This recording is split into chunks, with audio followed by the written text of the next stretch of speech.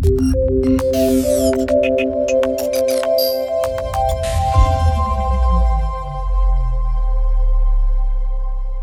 listening to our podcast series, Dirty Words. This podcast is brought to you by QAD. In a world of increasing change and disruption, it's important to have solutions that can help you not just survive, but thrive. Learn more about QAD's adaptive applications on QAD.com. We've all heard some dirty words in our time. They can be unpleasant and they can be controversial. In our Dirty Words podcast, however, our effort is not placed in expanding the listener's vocabulary of profanity, of course. It is tackling words that are often representative of controversy or concern in the business world with relation to information technology. My name is Tom Roberts, and I'm Vice President of the Automotive and Mobility sector at QAD.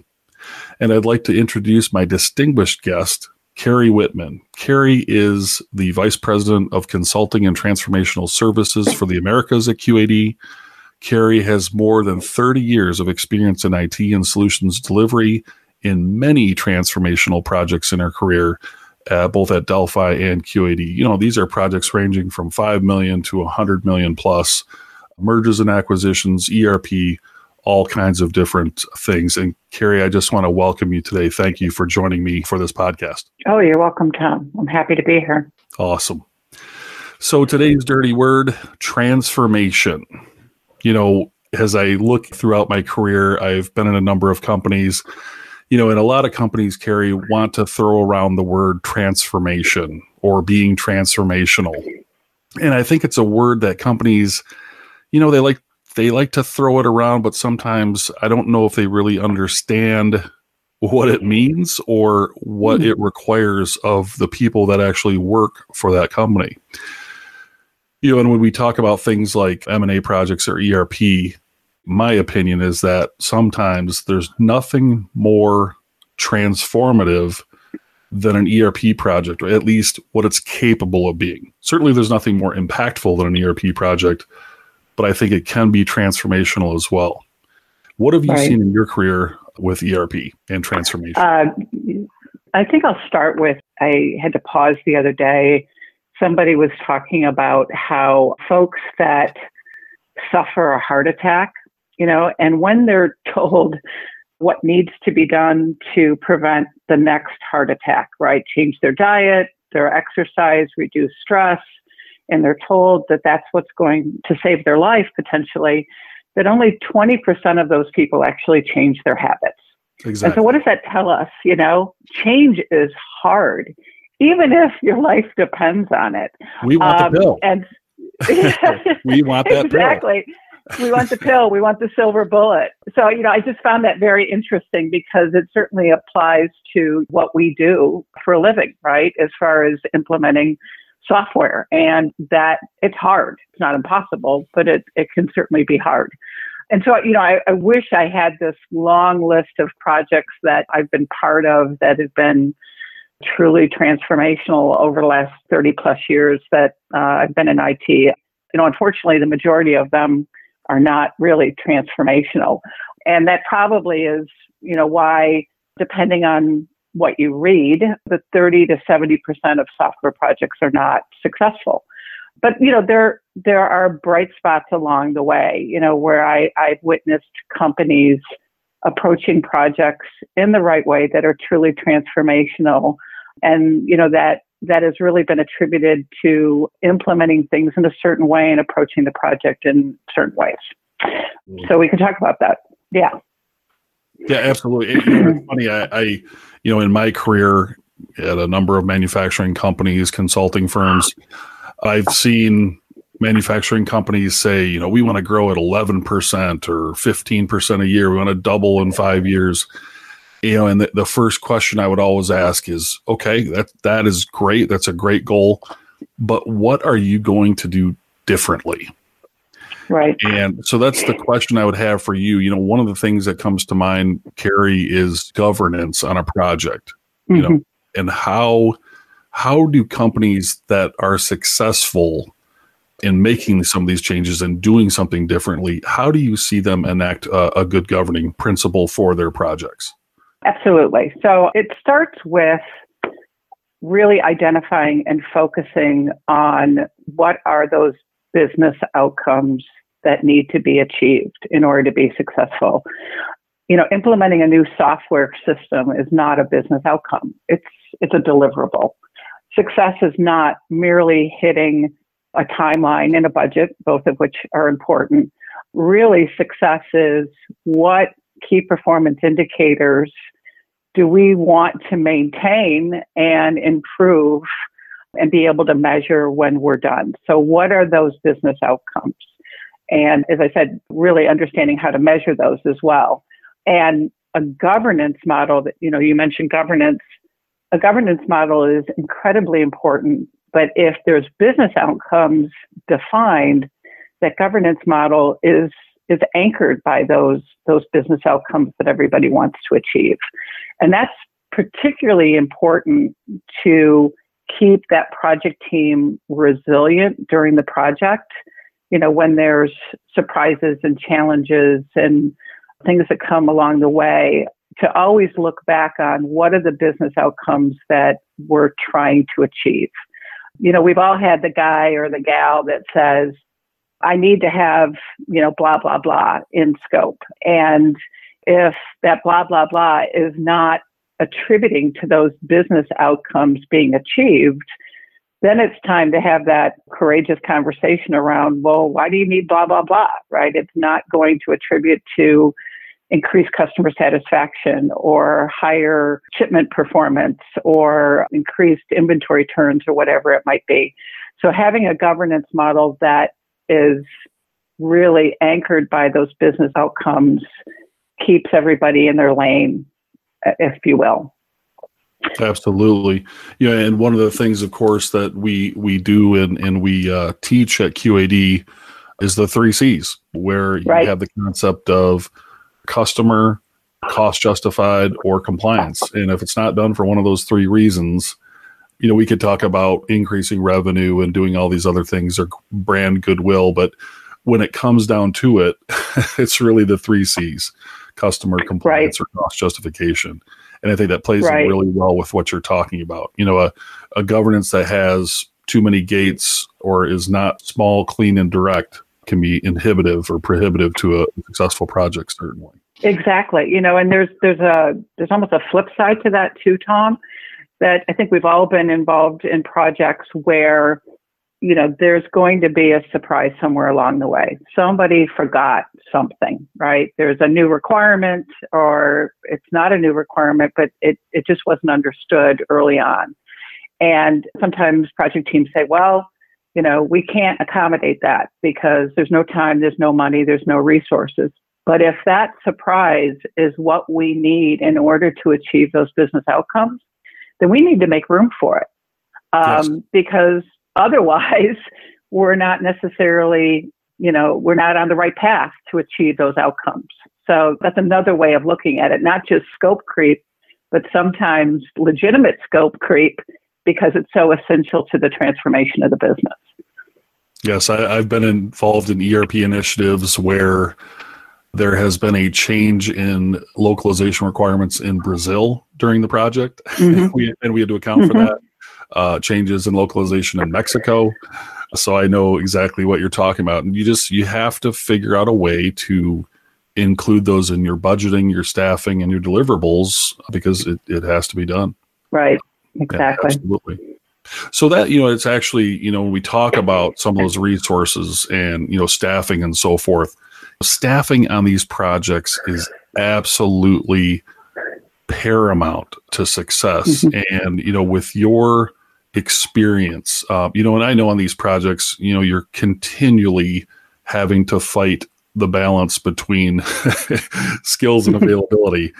What do you see for good practices in staffing on these large projects where you've seen those bright lights in projects? Well, first of all, availability is not a skill.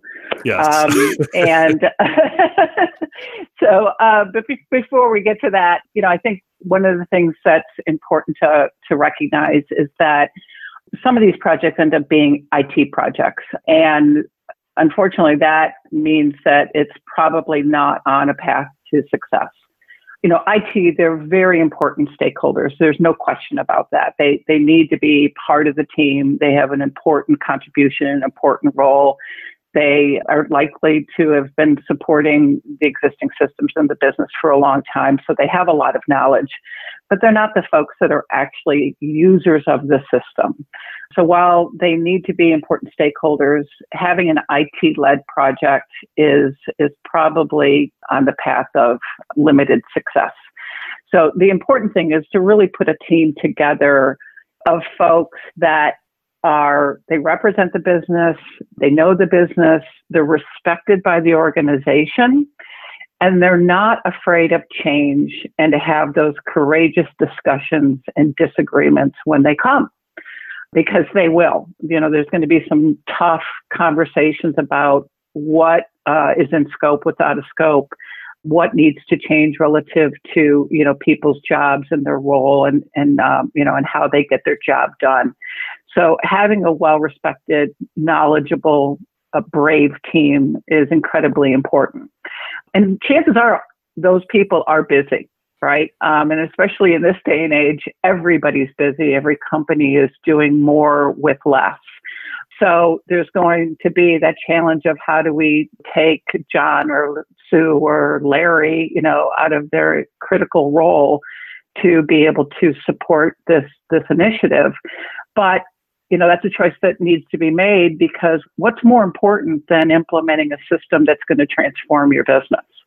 So, making those tough decisions early on to put together the right team is incredibly important. The other thing is when you get into these projects that are, multi-site, multi-regional, it's incredibly important to include the folks that understand the local and the regional requirements very early in the project and throughout the project. A project that's run from headquarters is not necessarily going to be successful.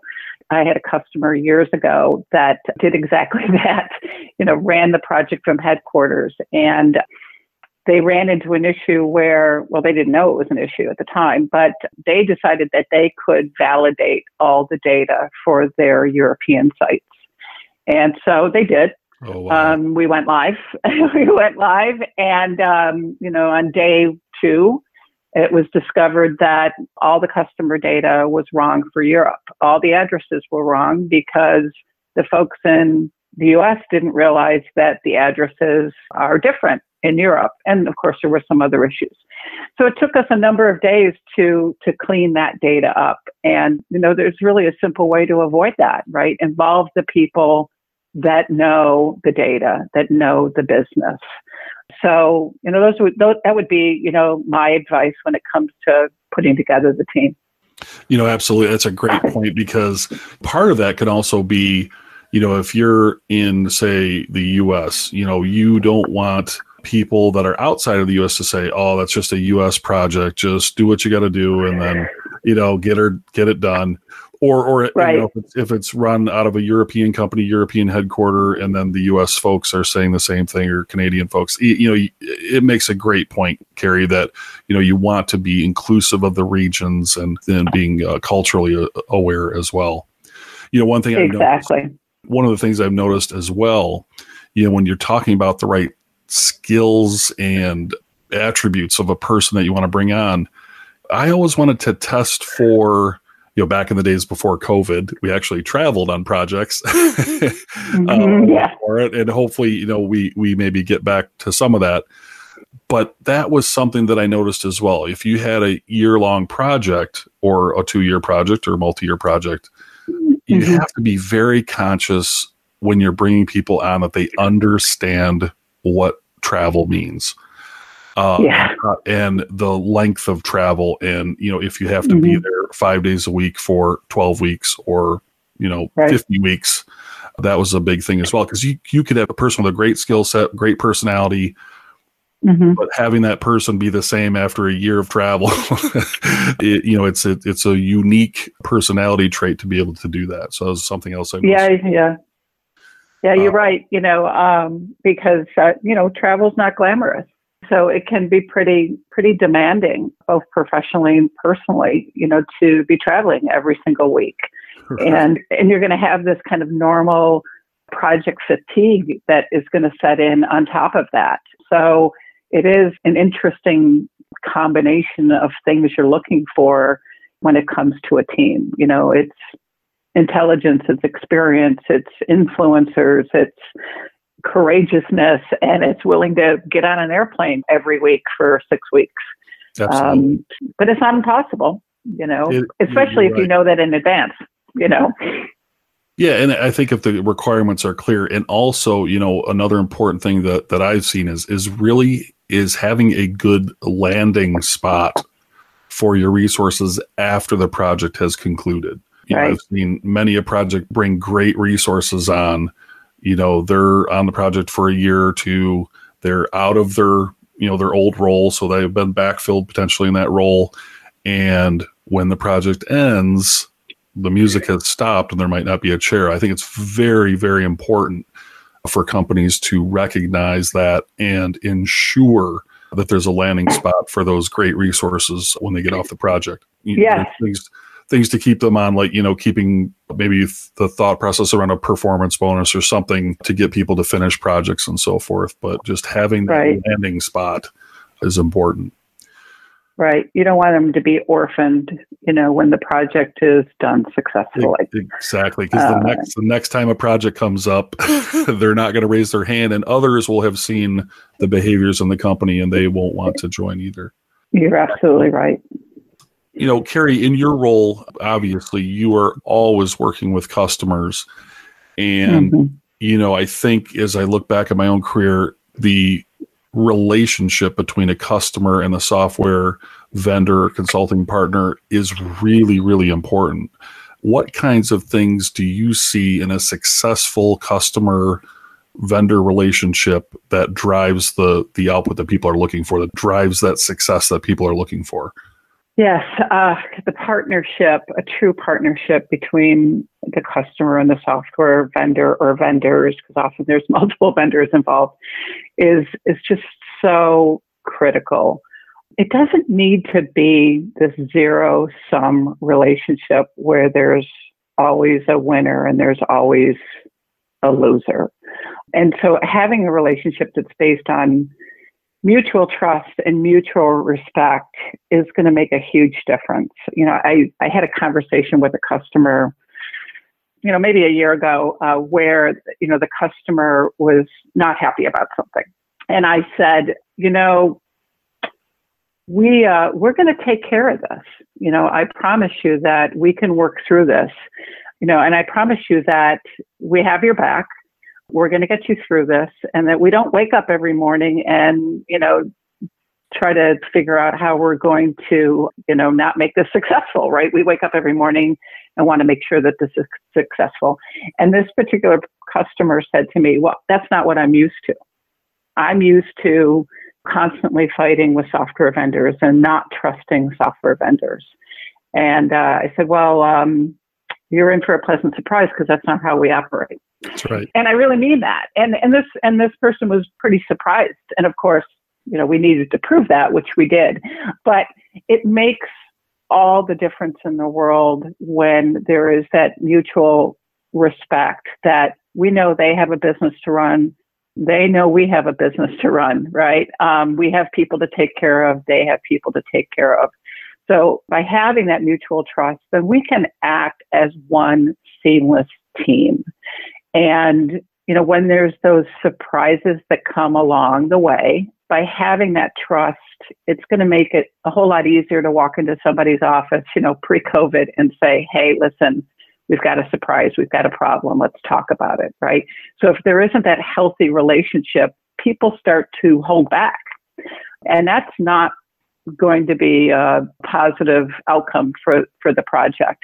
The other thing that can happen is that people start to cut corners because there isn't that trust to talk about the challenges that we're faced with. So just having that seamless, respectful relationship makes a big, big difference. And, to this day, I have customers that, I'm still in contact with or I'm Facebook friends with because we had that healthy relationship. And not only that, we had a successful project. It wasn't like we all just got along, right? We had a successful project and we all got along and respected each other along the way. Right. And those things weren't mutually exclusive. You got along and that helped drive successful projects. You don't leave a customer behind. Yeah. Right. And, it's funny. You talk about surprises and having the right relationship with a customer so that you can, if you do have a surprise come up, how in the planning scenario